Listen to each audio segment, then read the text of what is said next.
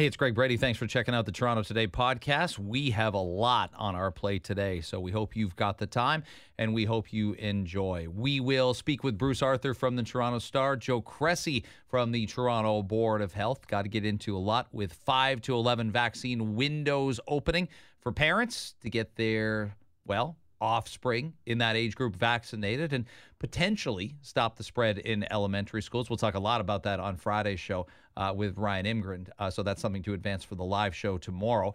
So much to get to. We appreciate you listening. Thanks for finding us. Toronto Today begins now.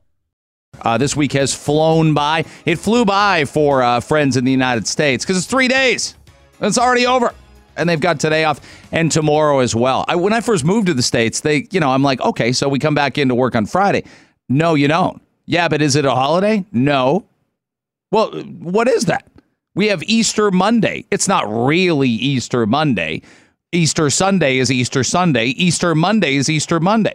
But Easter Monday somehow is a thing, and we knew from a very young age that we have that day off. Most of us do anyway. Banks do, and government officials do. My sister and husband in Ottawa do kind of government work, and I'm like, my God, the holidays you people get, the pensions, the holidays. Who wouldn't work for the government if they could? But nonetheless, I digress. Nonetheless, we don't get the Friday U.S. Thanksgiving thing. So we got to figure this out. Either we loop our Canadian Thanksgiving into Friday, into the Monday, and we still got good weather. We get better weather than they do. Let's be very, very clear about that. I think it would stink to have a 4-day weekend and have it just like snow or rain like today. That pushes us indoors, doesn't it? And you get a scenario. So we ought to figure this out in October. Either extend it out and have something called Thanksgiving Tuesday, like Toonie Tuesday, like with the movies, and how the Jays used to do it when they couldn't get people to come watch them play unless Roy Halladay was pitching for like 9 years in a row. So either do that, or you loop it into a Friday. Now listen, I'm sure some of you take Fridays off early. Some of you that don't even want to come back to work in the workplace. Some of you people who do that stuff and don't get on the roads like the rest of us, sweating it out and grinding out commutes and stopping for $4 coffees. $2 coffees times 2, getting 2 coffees worth a total of $4. I'm sure you people take some of Friday off on Thanksgiving weekend while the rest of us are just, down in the salt mines. I don't know if there are salt. I think there are salt mines. I think those things actually exist. I'm going to come back around to some new, but not so new advice coming from the head of Ontario's Science Table. Fantastic stuff. Really helpful stuff. Welcome to, last year at this time when many of us were saying this. It's awesome to see. But let me start here with Ahmaud Arbery. You probably saw, and it's amazing how much sometimes the oxygen gets, the oxygen flow is from news stories from the States. I'm conscious of it, and I'm conscious of not doing too much U.S. politics, though I'm fascinated by it. I've studied it in school. It's been a mini obsession of mine. If anything, when I was doing sports radio on highly successful, highly rated shows there, I would probably try and inject some of that into the show consciously when I thought it really mattered. You can imagine being on in Detroit the morning after the Bush-Gore election in 2000. That's a big deal. You can imagine even post-Trump, Hillary Clinton. You're still talking about it. It's all you can think about. It's all you can talk about. But we've had 2 criminal trials. And OJ, obviously. I wasn't working in the industry when the OJ trial happened. I think my first job had just started by the time the civil trial had wrapped up. And that's early 1997. But we've seen 2 cases plus a terrorist incident. And it tells me that, I see you and I hear you, and even people who text the show are very adamant that there's just 2 media units right now. There's the left and there's the right, and not much is coming up the middle for you. And I have empathy there because that's how I want to get informed. That's how I want to be educated, if you will. Things I don't know or things I already know that can be enhanced. And from the Kyle Rittenhouse coverage to the verdict last Friday, to yesterday's verdict regarding Ahmaud Arbery, I see more than enough scenarios to understand that everybody feels a little different about this. And to me, the essence of the law was probably carried out properly in both cases. And that doesn't mean that I would defend Kyle Rittenhouse's actions. That doesn't mean that I would defend who he is, why he was there, what kind of trouble he was looking into. But he doesn't also write the laws that allow for open carry. He doesn't write the laws that allow for self-defense.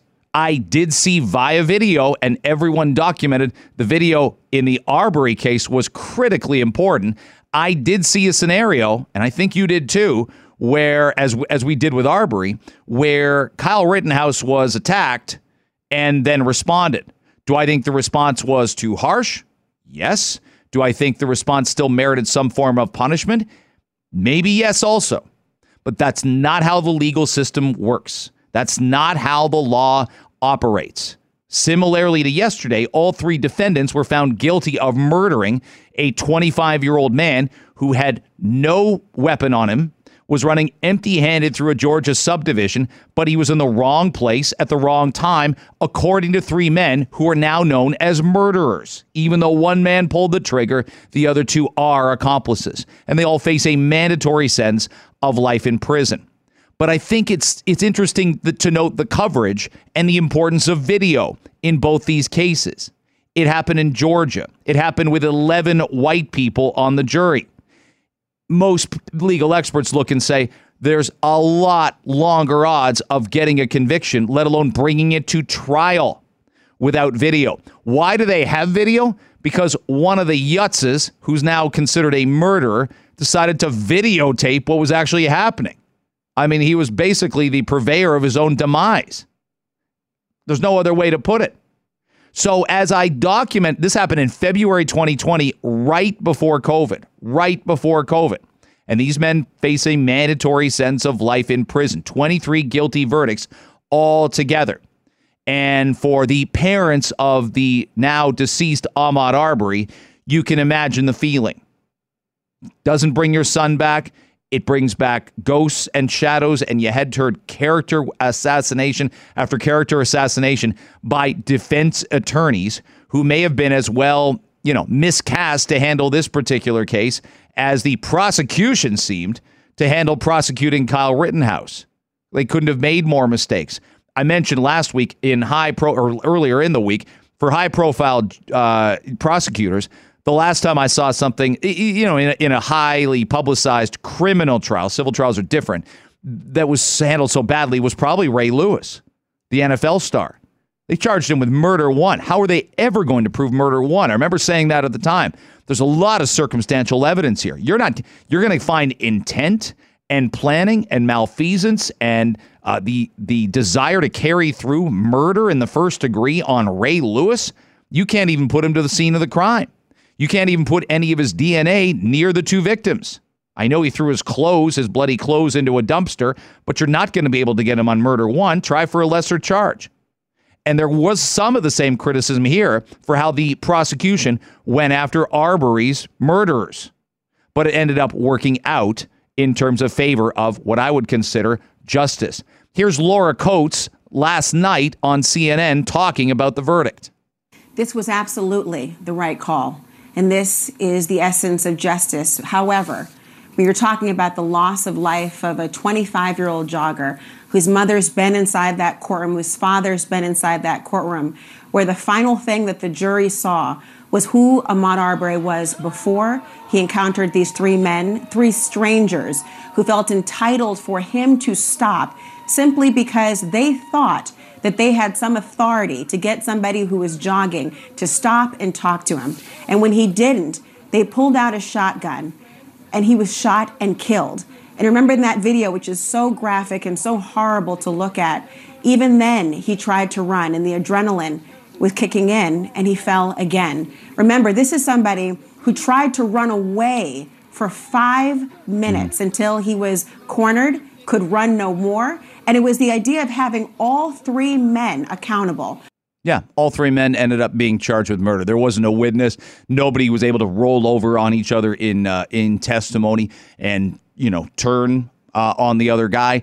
Laura Bazelon was on Oakley's show yesterday, John Oakley, of course, between 3 and 6 o'clock, and she documented that the video was critical because it didn't look like this was even going to be brought to trial the first time around.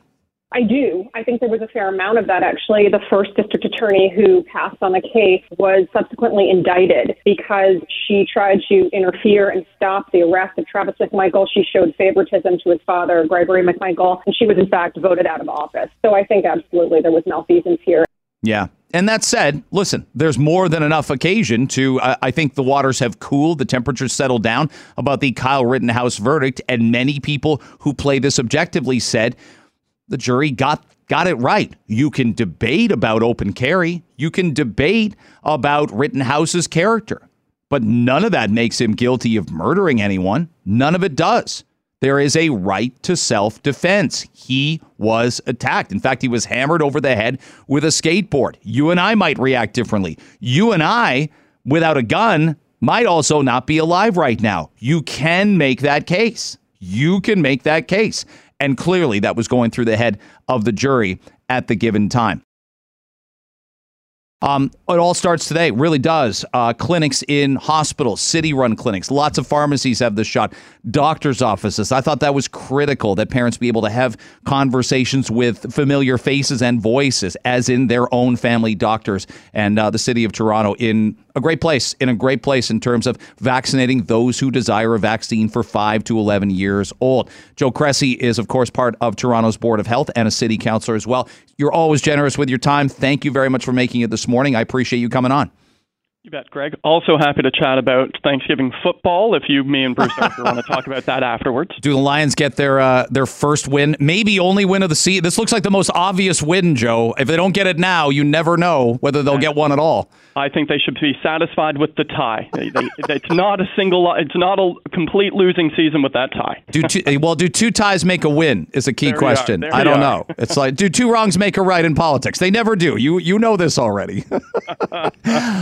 I mentioned this, the organization that we've got, the knowledge that we've got, the confidence that we've got. We were in a very uncertain time when adults like you and me and many of our listeners started to get their first vaccines in February and March.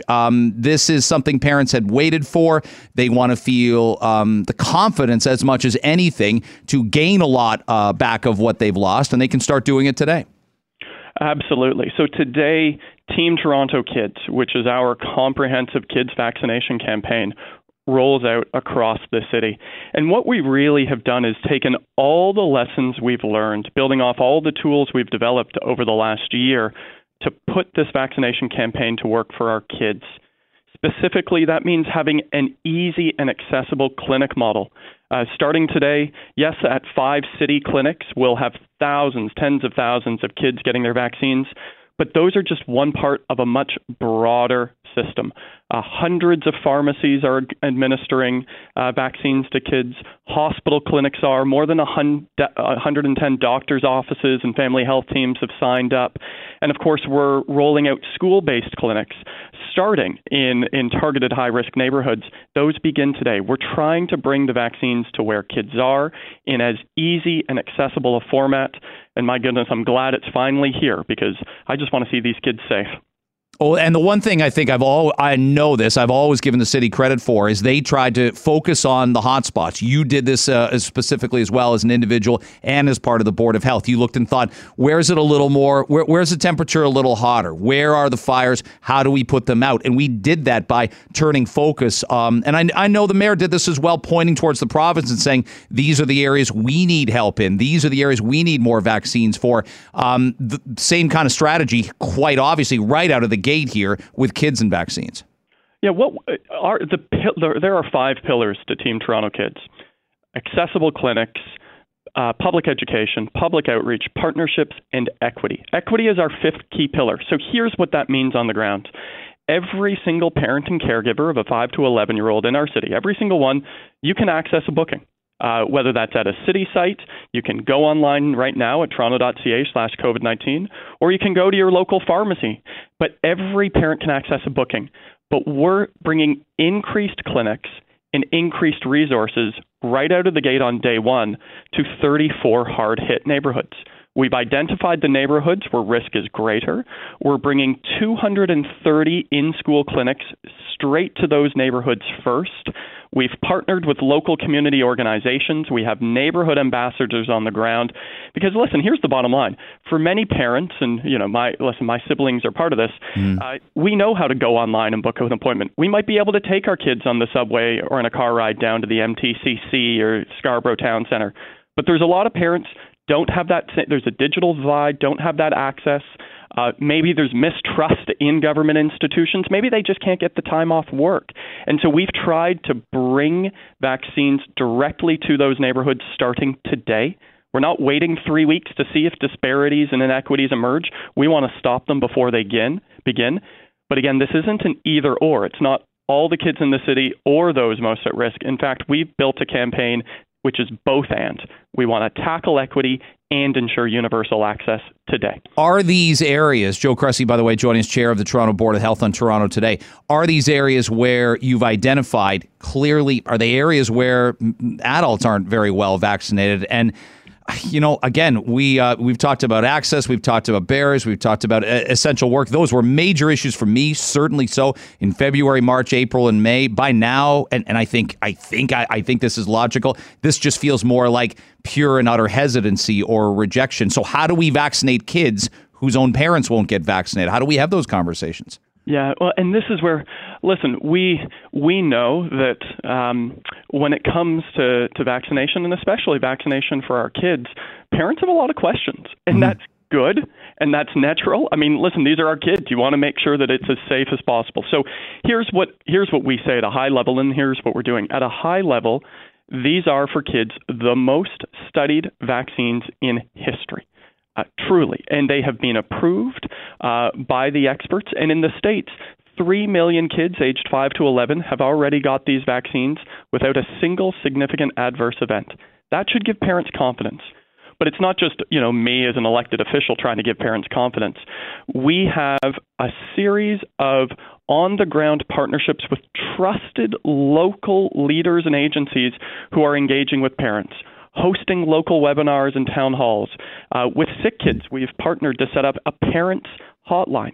Parents can call the Sick Kids hotline to have a private phone call and consultation with a pediatric physician, because we know the parents have these questions and we want to get them those answers, and we're going to try to be clear, but we also know sometimes they want to get that answer from the doctor they trust or the community leader they know, not necessarily me talking through the radio. I think that data from the U.S. you brought up, I was going to bring it up with you. It's really reassuring. It's really comforting. I'm trying to amplify it as much as possible. And I know frustrating, right, for parents going, oh, come on, they're a couple weeks ahead of us now. But that real world data is significant, because any issues there were with any adult vaccines, any sort of, as it were, hangover side effect, or any concern about AstraZeneca, doctors, scientists, they all said, you're going to notice this in a day or two after. You're going to notice this a week or so after. There's no long-term effects, period. So seeing all that real world data that you mentioned, I know for parents I've spoken to, they've swelled with confidence knowing that the states have been vaccinating kids for 21 days and literally no bad news stories. And you know sometimes how the media operates. There would be if there were problems. Well, and listen, in public health, one of the principles is vaccine uptake is only as strong as vaccine confidence. And that means we need to be really open and really transparent. And in our country, in Canada and in the United States, that means public reporting on any and all side effects or adverse effects, because we want the public to know. We want to make sure that the vaccines are indeed as safe as possible. We want the public to know if there are side effects. And what we've seen with the youth vaccines, 3 million delivered already in the States over 21 days, not a single significant adverse effect. And what I can tell you is, from a public health perspective, if there are effects, they will be shared, and then they will be further studied, because fundamentally this is about safety. No, but listen, Greg, vaccines work. I mean, Today in the city of Toronto, we have 15 people in hospital due to COVID-19.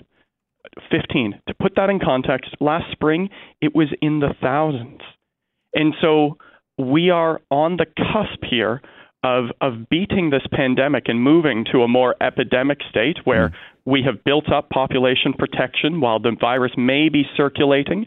The number of unvaccinated population will be small enough that we will be able to maintain a level of broad protection and reopening. We are on the cusp, and the kids' vaccine for 200,000 newly eligible kids will help us to get to the finish line here. Joe Cressy is our guest. You can go on the City of Toronto's website, find out a lot more about where you can have these conversations. I'm so glad he's brought that up. Now, back in middle of September, the Board of Health, Dr. Davila, John Tory, they were adamant. They wanted vaccines mandatory for kids 5 to 11. They wanted to ask the province this. I didn't love that concept because I think those conversations are necessary. I do think, Joe, it'll be mandated at some point in time, maybe even by next fall.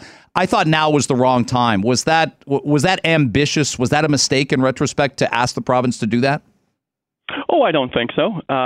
So under the Immunization of Schools Pupils Act, we currently have 9 infectious diseases for which vaccines are required in our school system.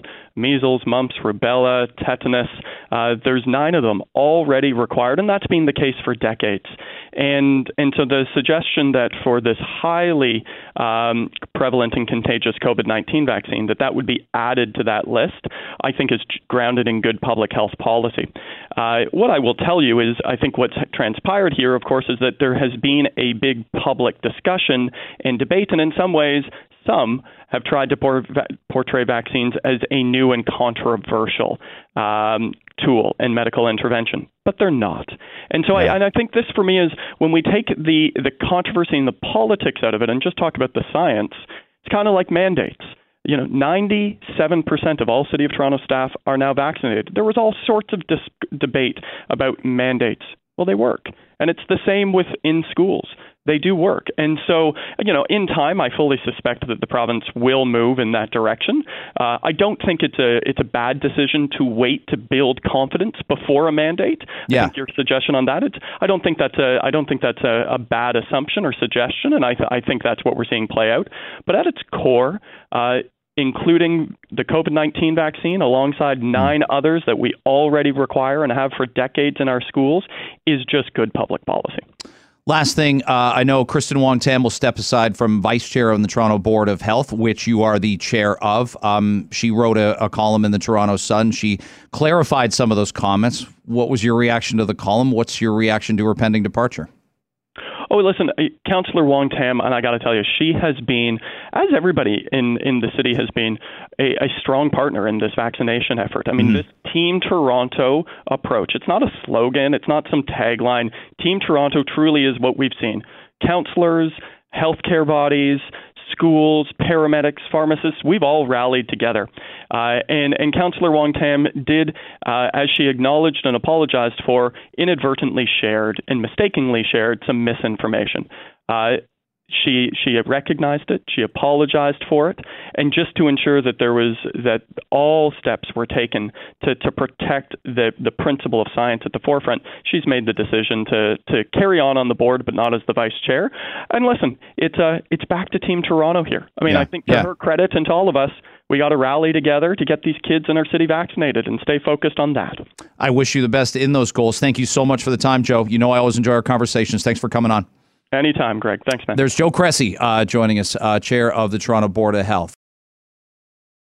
Well, that leads us to what I want to talk about now, which again is the ridiculous scenarios where we've got intimidation and threats and whatnot. I know for the medical professionals, the epidemiologists that come on this show or other shows on the station, they're taking risks. Okay, it's risky to be bold. It's risky to say something, and people feel their freedoms are limited.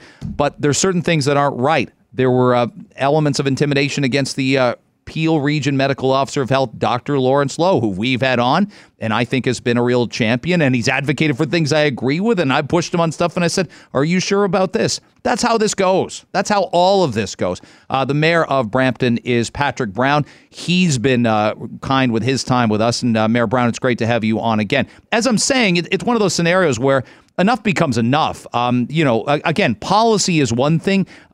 Getting personal with politics, you understand, right? Like there's big boy pants to wear, you know that. But at the same time, when people feel threatened in any context, whether it's physically or online, it's wrong. And we got to step up and say so, and do a lot more than just say so. 100%. And for me, it's you can disagree with public policy, but for our healthcare workers who have already been through so much, and our healthcare leadership to intimidate or bully them, it's just wrong. And we had a case yesterday where our medical officer of health, Dr. Lawrence Lowe, who has been on the right side of history on a number of these key responses to COVID-19, and he's doing his weekly COVID-19 briefing that he does with me once a week, and he has protesters targeting him specifically. And I just think there should be an appreciation for our healthcare workers and healthcare leaders like Dr. Lowe. The last thing that I think is fair is a situation where they require a police escort to leave their professional obligations. Yeah, it's rather outrageous. And I said so about the premier as well. Look, people can be on this side of the political fence, that side of the political fence. People's privacy is their privacy. Their rights to not be intimidated or harassed are certainly extend way, way, way past their driveways. Right is right and wrong is wrong. Yeah, and sometimes you see it on the internet where there's just ugly hate, but it goes to another level when they try to block or intimidate or bully. And it's unfortunate because I think 99% of the public understands that, we need to take a different approach, but it's just unfortunate that you have that 1% that really leave an ugly taste. What should we do with regard? What would you like to see done with regards to, chasing some of this down and making people accountable for words, accountable for threats? Is there enough of that? I know we could flood law enforcement with this complaint and that complaint, but if people feel physically threatened, that's a line too far to cross for many. Well, one thing we did locally in Peel Region is our Peel Region Council passed a motion prohibiting protests at the hospital. You can go across the street and protest, but you're not going to block people from entering the hospital. Because at one point, there was concerns that healthcare workers would be blocked, but also, individuals visiting loved ones who are being cared for in the hospital. And so that was one starting point to say there are places you can protest and there are places that you can't where it's not appropriate. In terms of the intimidation that we see of some of our healthcare leadership, I'm not sure how you can root that out other than simply being very clear that it's distasteful, that it's not welcome. There's always going to be idiots in society, but I think if larger voices speak up and say, they don't reflect us. When I was talking to Dr. Lowe yesterday, I think he was touched by the fact that, he may have had some people screaming at him in the morning, but throughout the day he had individuals telling him that they appreciated the work he did. And I think it was a reminder that, these are more extreme voices. Our council actually passed a motion yesterday after what we saw, thanking him for his service in Peel Region and thanking everyone in public health. At the beginning of this pandemic, we had no idea how this virus operated. And we had public health workers who were unvaccinated themselves at the beginning of the pandemic, taking great risks to go out there and protect our long-term care homes, protect the most vulnerable. They did so, for the most part of the pandemic, not knowing that the risk that they had on themselves. And unfortunately, we're in a position now where, the large portion of society is vaccinated and our healthcare workers are all vaccinated. But, that there was some serious risks they faced for their families at the beginning of this pandemic. And so I think we need to remind individuals that they sacrificed, they took risks for us, and at the very least, we should have a debt of gratitude. 100%. Got to have their back. Have to. Your region's been rather remarkable. Patrick Brown joining us, by the way, on Toronto Today on Global News Radio 640 Toronto. You're at 89.5% first doses for 12 and over. And if the rhythm goes as we're seeing, I was looking at numbers in the States yesterday. They've had 3 weeks of 5 to 11 vaccinations. Patterns are following. Vaccinated parents are getting their kids vaccinated. Unvaccinated people may not be. But this should tell everybody out there, Mayor Brown, that what was going on in your region in February, March, and April was about essential workers. It was about lack of access. It was about lack of vaccinations, because when the vaccinations became readily available, and I don't think access has been a problem really many places since late in the spring, certainly all summer long, your region stepped up and as much as anywhere in the province has. Yeah, people jumped at vaccines, and one of the reasons that I think people were eager to get vaccines in Peel Region is they saw the consequences. It wasn't that long ago in the third wave when our hospital was overflowing. We were sending by air ambulance 100 patients a week out of our hospital because we were overflowing to other hospitals around the province, as far away as Windsor and Niagara, which is just, think about it, staggering. 100 patients a week that we had to send out of our own hospital. And so that was a huge toll on the community. There was fatalities. Every family knows someone that got hit pretty hard by COVID-19. And so when that protection came through the vaccines, there really wasn't hesitation because people had seen the consequences of COVID-19 so clearly in Brampton. And, one of the best cases for why to get vaccinated is you look at the hospital today. And, Greg, it's largely empty. Yeah, it is. Yeah. The reason it's empty is because we have a largely vaccinated population. You made comments about masking, having to put a mask on your toddler's son for like a soccer camp, a soccer training, soccer practice, and it really resonated with a lot of our listeners. We played it the next day, and people couldn't believe it. It's your kids aren't eligible for this particular vaccine, but I'm sure you're encouraged that as the 5 to 11s move forward, once communities become more vaccinated, it's a self-fulfilling prophecy. It's exactly what people in Peel Region have been able to do, and that's for the most part go and get their lives back. I did speak to Dr. Lowe about that. I asked, if I've got 2 children under 5, what are the risks for those under 5? And his response was, what they found is that there are very, very few severe cases of COVID-19 for that age cohort.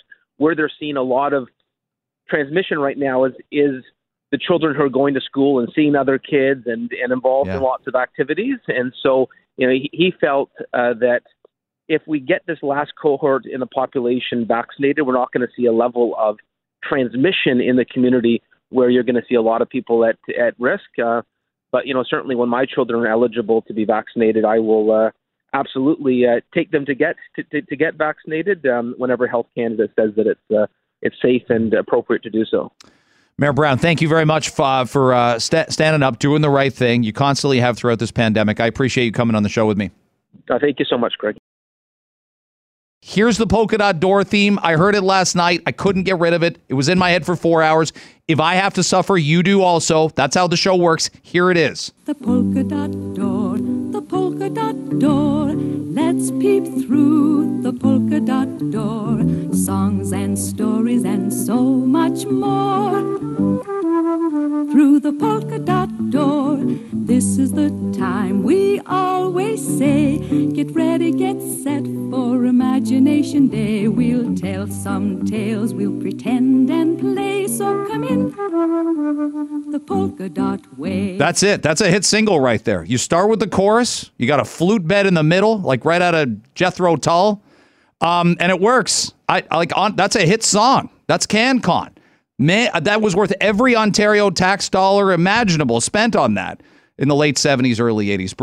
Bruce Arthur joins me now from the Toronto Star. I like annoying you. I had to play that before you came on. I had to put that in your head for the rest. Not even the Detroit Lions later today will be able to get rid of that earworm for you. I'm not sure if it's better or worse that I have pretty much no conception of poker. Oh, you're a BC kid. This was a huge mistake. You're a BC kid. This was a big mistake. Well, right. So, the Friendly Giant, check. Sharon, Lois, and Bram, check. Relic and Jesse on the Beachcombers, of course. Oh, actually, quick aside, I auditioned for the Beachcombers once because I was very briefly in an acting program when I was 13 years old, and I wound up auditioning for the Beachcombers for the role of Silicon Smith, who was Relic's nephew and a computer hacker. And I lost out. I got to the final round of auditions, and I lost out to a kid who had been on Airwolf and Danger Bay. And not only did he get to play Relic's nephew on the Beachcombers, but there was a sequel episode where he came back. And this is one of the great sliding doors of my life. What a punk. I'm on IMDb for the Beachcombers right now. Do you remember his name? Hold on. If you just Google Silicon Smith. Silicon Smith? That was a nickname? That was the nickname. See, the episode is called Silicon Smith. Silicon Smith and the Wall of Death. Yes. This is a real thing. The kid. I wish I'd been on the show. Not Cameron Bancroft. That's a famous person. That's not who that is. What was the character's name? It was Silicon Smith. Jason Mikas? Yeah. Are you joking? He looks like a clown. You shouldn't have lied. Born in 1972. He was in Dragon Tales, something called Devil Kings. He was in Ernest Goes to School, Bruce. That could have been you in 1994. This grand festival of a life that I could have had, but instead belongs to him. Well, but look, you get to throw, fastballs down the middle on COVID and sports and the intersection of politics and sports. And this dude was just in Ernest Goes to School. You got a lot more to hang your hat on. A ton more. I don't even know how you can say he was in just Ernest Goes to School. Yeah, I know, but those are iconic films. He'd have insight as to whether Jim Varney, the late Jim Varney, was actually nice to, because sometimes you meet your heroes, right? And we've all been there, and they're kind of jerks to us. So maybe Jim Varney was nice, and maybe he wasn't. We don't. It's like you've seen the John Mulaney thing about Mick Jagger, right? Is he nice? No. Some people are not, then again, as he put it, if you're Mick Jagger and you've lived that life for 50 years, nice is a relative term. Like if people are kissing your butt for 5 straight decades and you're playing to stadiums 100 times a year, you got a different definition of being nice, I suppose. It's the same reason Jack Nicholson wears sunglasses, so he never has to look anybody in the eye. We just had Joe Cressy on, and he mentioned I wanted to ask him about Kristen Wong-Tam. I know you had opinions on it last Friday. Did all of this get resolved? Look, again, have all of us been flawless, perfect? But there were people really concerned on the weekend that and she needed to get out in front of that, clarify it. And the big problem was the sentence that vaccinated people can spread the virus similarly to unvaccinated people. That's one of those absolutely pushed aside myths that's been debunked over and over and over again by evidence. Well, and that was one of the big problems. I still think the heart of the piece was about minimizing the impact of anti-vaxxers on society and the problem that happens with that. Like the thing we forget, that we're in a bit of a fog of war. I say this every week about COVID. When people get severe COVID, a certain number of them wind up in the ICU, and they're there for a long time. And the result of that is people pile up, and it eventually chokes your ICU.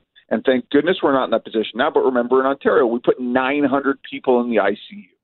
And so the anti-vax community, we're going to get to maybe, let's say, 90% of 12 pluses in this province. That will leave approximately 1.3 million Ontarians who are unvaccinated and more than 12 years old. And the question is, honestly, how long does it take the virus to find them, and how many of them wind up in severe difficulty in the ICU? And so, like, when she uses that talking point, though, when she publishes that in a newspaper that unvaccinated and vaccinated people spread the virus the same way, I start to wonder what kind of rabbit hole she fell down. And I think I have a pretty good idea, because you can find this denialist stuff in so many bad faith, I don't want to say scam, but there's a lot of people pushing this stuff, and it's dangerous and it's wrong. And so that really was the problem. If she weren't the vice chair of the Toronto Board of Health, it would have still been a problem, because she's a public figure in a position of prominence. That she was the vice chair of the Toronto Board of Health told you that, I think it's pretty well established that more conservatives fall prey to anti-vax propaganda than progressives. But in this case, progressives can too. Anyone can. You just have to get better sources of information. Yeah, there is that. We're talking, and I mentioned it off the top.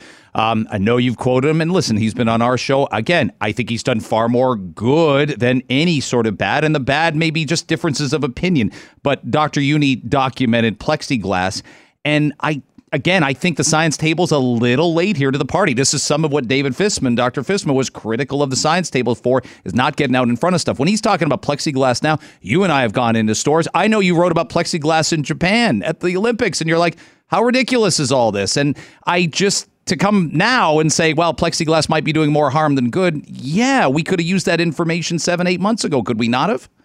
Yeah, I'll say this though: when you're criticizing the science table in this province, remember none of them are getting paid for this, right? This is a volunteer organization. A lot of them are doing the work off the end of their desk. This was my problem with what David, who I greatly respect in a number of ways. Yeah. With what David said in the summer. One, it was categorically wrong based on everything I was told, and not just from people who were at that time on the science table.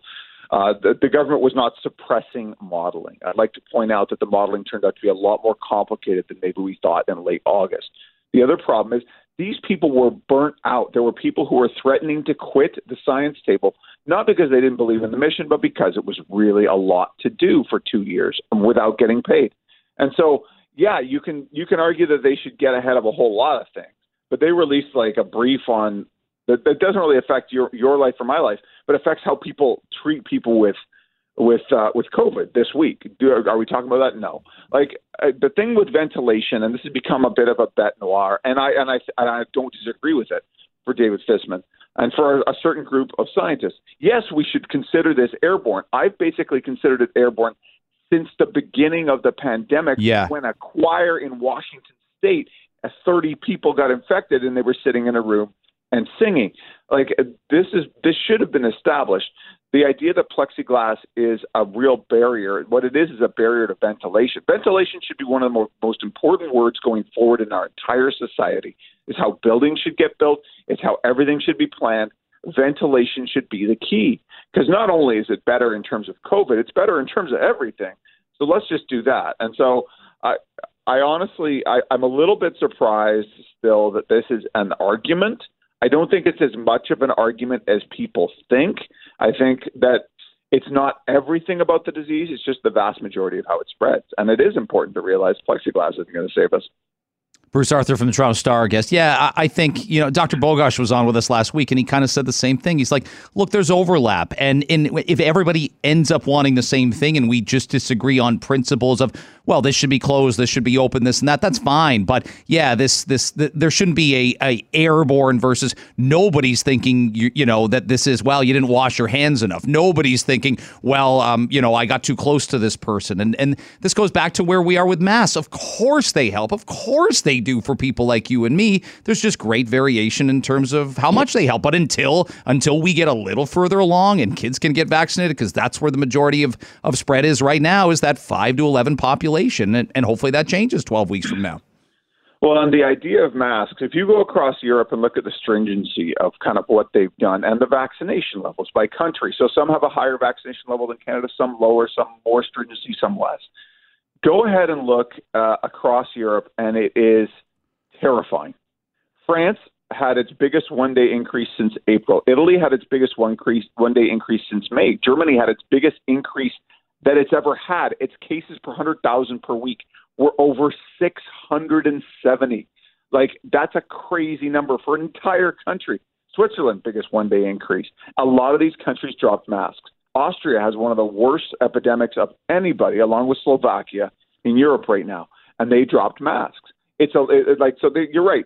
It's not the mistake we make is that when you say a mask will help you, you don't say a mask is like a bulletproof shield, right? We're not carrying around Captain America's shield when we wear a mask, but we are lowering the possibility not only that we will interact with the virus in a bad way at all, but that even if we get the COVID while wearing a mask, it's been shown that the difference in your viral load That's right. can actually impact how sick you get. So it's a little bit of protection. They've shown this graphic over and over. It's the Swiss cheese, right? If you have one piece of Swiss cheese, you're not that protected. 2, 3, 4, 5, 6, 7, 8 pieces of Swiss cheese, and you are. Yeah, that's why I struggled with the Dr. Kwong quote last week, and we had him on. I wanted to clarify, and he did. And I'm like, you don't want people walking away going, well, a mask is as important as a vaccine. Not even close. Not even close exponentially. No, it's in some ways the easiest. This goes back to the beginning of this conversation a little bit. What we have to figure out in Ontario right now is how we are going to protect our hospitals and how we're going to protect the maximum number of people. Yeah. So this aspirational timeline that we're going to start taking the vaccine passport off in January, And that was one of about 15 things that this government has done to basically embolden anti-vaxxers and say, just hold out the winter and you can live. That's right. So we now have the second or third highest proportion of unvaccinated 12-pluses in the country, only behind Alberta and Saskatchewan, where misinformation extends all the way to government. And that is a problem. And so we're going to need masks, not even to protect vaccinated people, to protect unvaccinated people. We're going to need boosters not just to protect vaccinated people, but to protect unvaccinated people.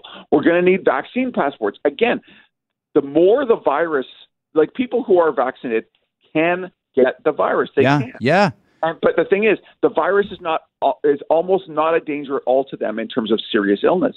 It's a danger to the unvaccinated. And again, 1.3 million Ontarians, they're going to get chewed up at a much higher rate by this virus. That's it. And that's the question. And parents got to be ready for this. I think you are. I am. Fully vaccinated kids will, in certain circumstances, pop positive. It's no reason to panic. It does not. It will be rare, but positive cases will happen because cases just aren't. They're not being reduced by anything. Bad outcomes are. Hospitalizations are. 4 or 5 other terrible things are. I got to go. Did the Lions get their win today?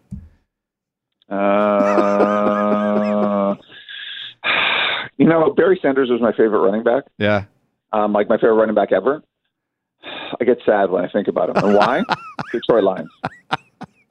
And Calvin Johnson. When 2 guys like that say, you know what, enough's enough. Enough. Take your $7 million. I'd rather not wear your uniform. 2 in the same organization in 10 years? Something's wrong. Something's wrong when that happens. Maybe a pattern. Thanks, Bruce. Great stuff. See you, Brady. All right, on the show on Toronto Today Now, with it being U.S. Thanksgiving Thursday, an old friend of mine, and I put that old has quotes around it, but he's the co-host of Stoney and Jansen with Heather on 97 won the ticket. You don't say the point. It's just 97 won the ticket. And he's on the same time as me. So how are we doing this? We'll have to let you figure that out. But from Detroit, he is Stoney, Michael Stone. It's great to have you on in Toronto. I think we did this 2 years ago exactly around Thanksgiving, and Matt Patricia had the team pointed in a whole new direction, and Matt Stafford would retire a lifelong Lion. What happened? What happened was Pat Patricia alienated everybody, became a horrendous coach, and Stafford said, I've had enough. I don't want to be part of a rebuild, so please get me out of here. Here's where I want to go. And they acquiesced. And they turned down, I think, a better deal than the one they got, but that's just me. Though you and I have watched games in the probably the Silverdome press box, the Ford Field press box, featuring the likes of Stoney Case, Mike McMahon, former co-host of the Mike McMahon Show. You are, but that's 8 people will understand what that is. That's right. That's right. With Coach Marty calling in, I don't know how that was happening. And that's a different world now that we live in. But is this the worst quarterbacking matchup? Stoney, that we've seen at a Lions Thanksgiving game, maybe all the way back to 1934 before they invented the forward pass? I don't know. I know one Thanksgiving. I don't know who the other quarterback was. I'm sure Rusty Hilger started for the Lions. So that's right up there. And the aforementioned Mike McMahon. I mean, he wasn't much better. I'd have to go and check. You know what? I since I have I might have to check that out shortly.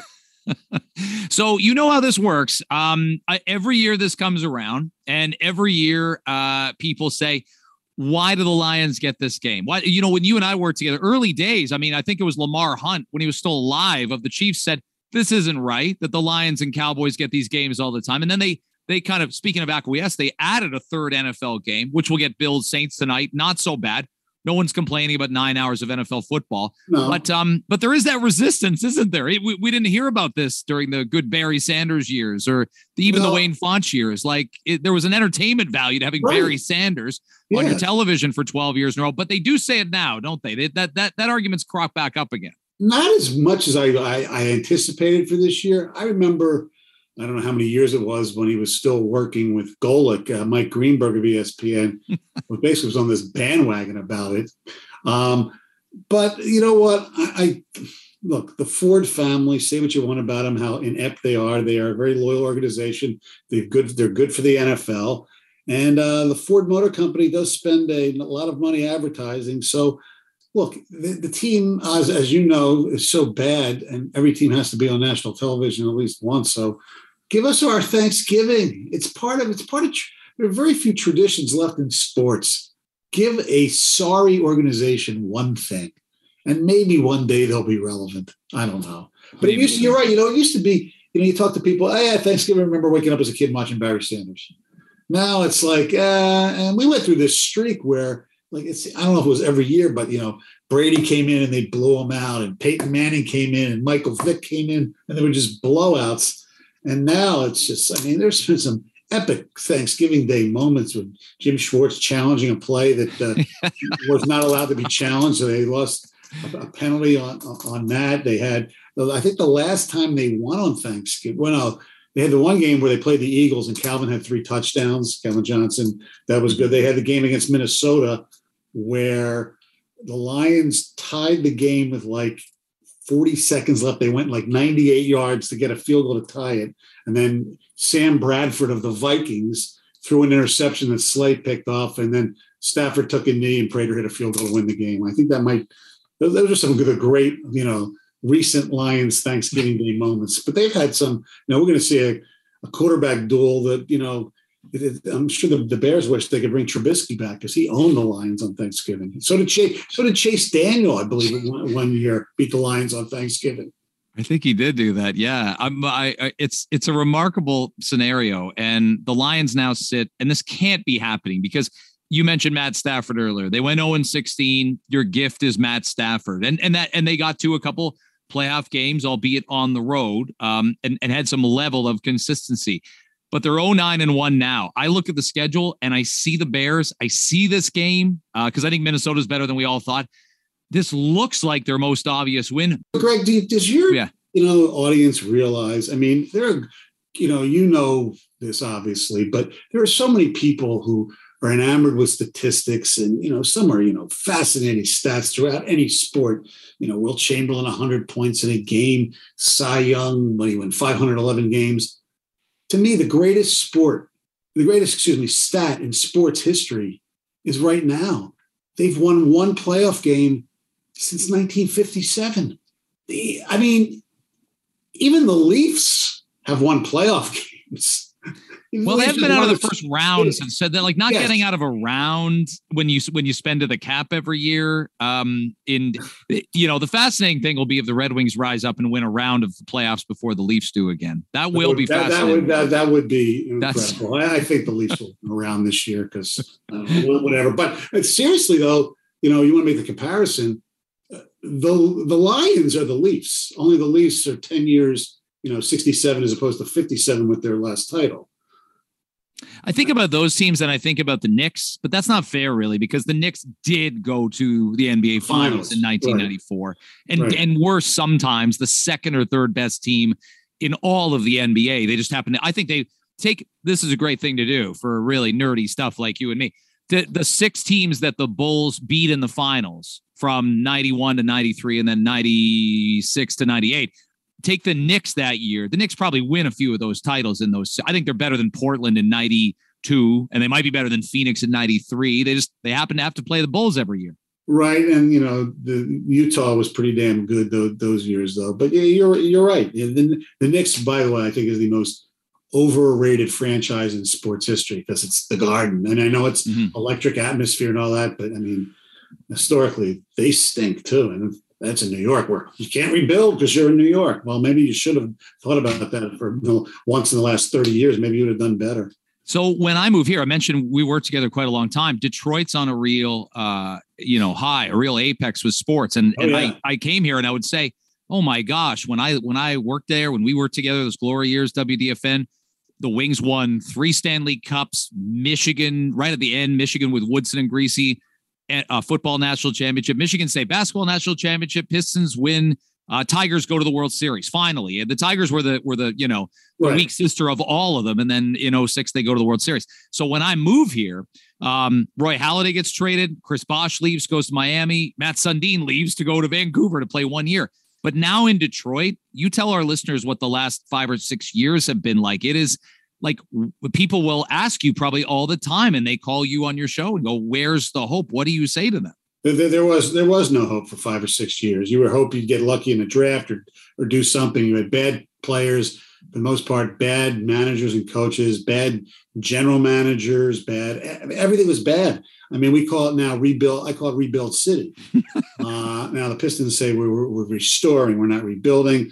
The Lions, at least finally, are admitting they're rebuilding. So every team is on a rebuild. And, in sports talk radio parlance, who's the next Detroit team to win a championship? And the answer, unless the Pistons can get like a generational player with the number 1 pick in the draft, which Cade Cunningham's going to be okay. He's going to be good, but he's not a generational player.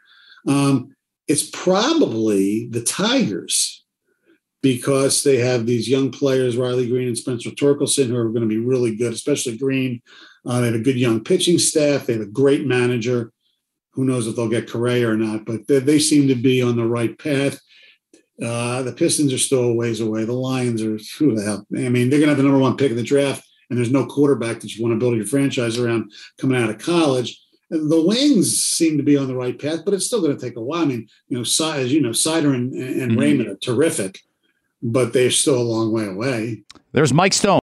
Thanks for listening to the Toronto Today podcast. We are back with a live show to wrap the week, 5:30 a.m. to 9 a.m. tomorrow. Hopefully you can check us out for a few segments or more than that.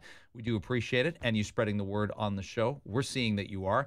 And thank you again for downloading this particular podcast. Feel free to subscribe via Apple Podcasts or wherever you find you're listening.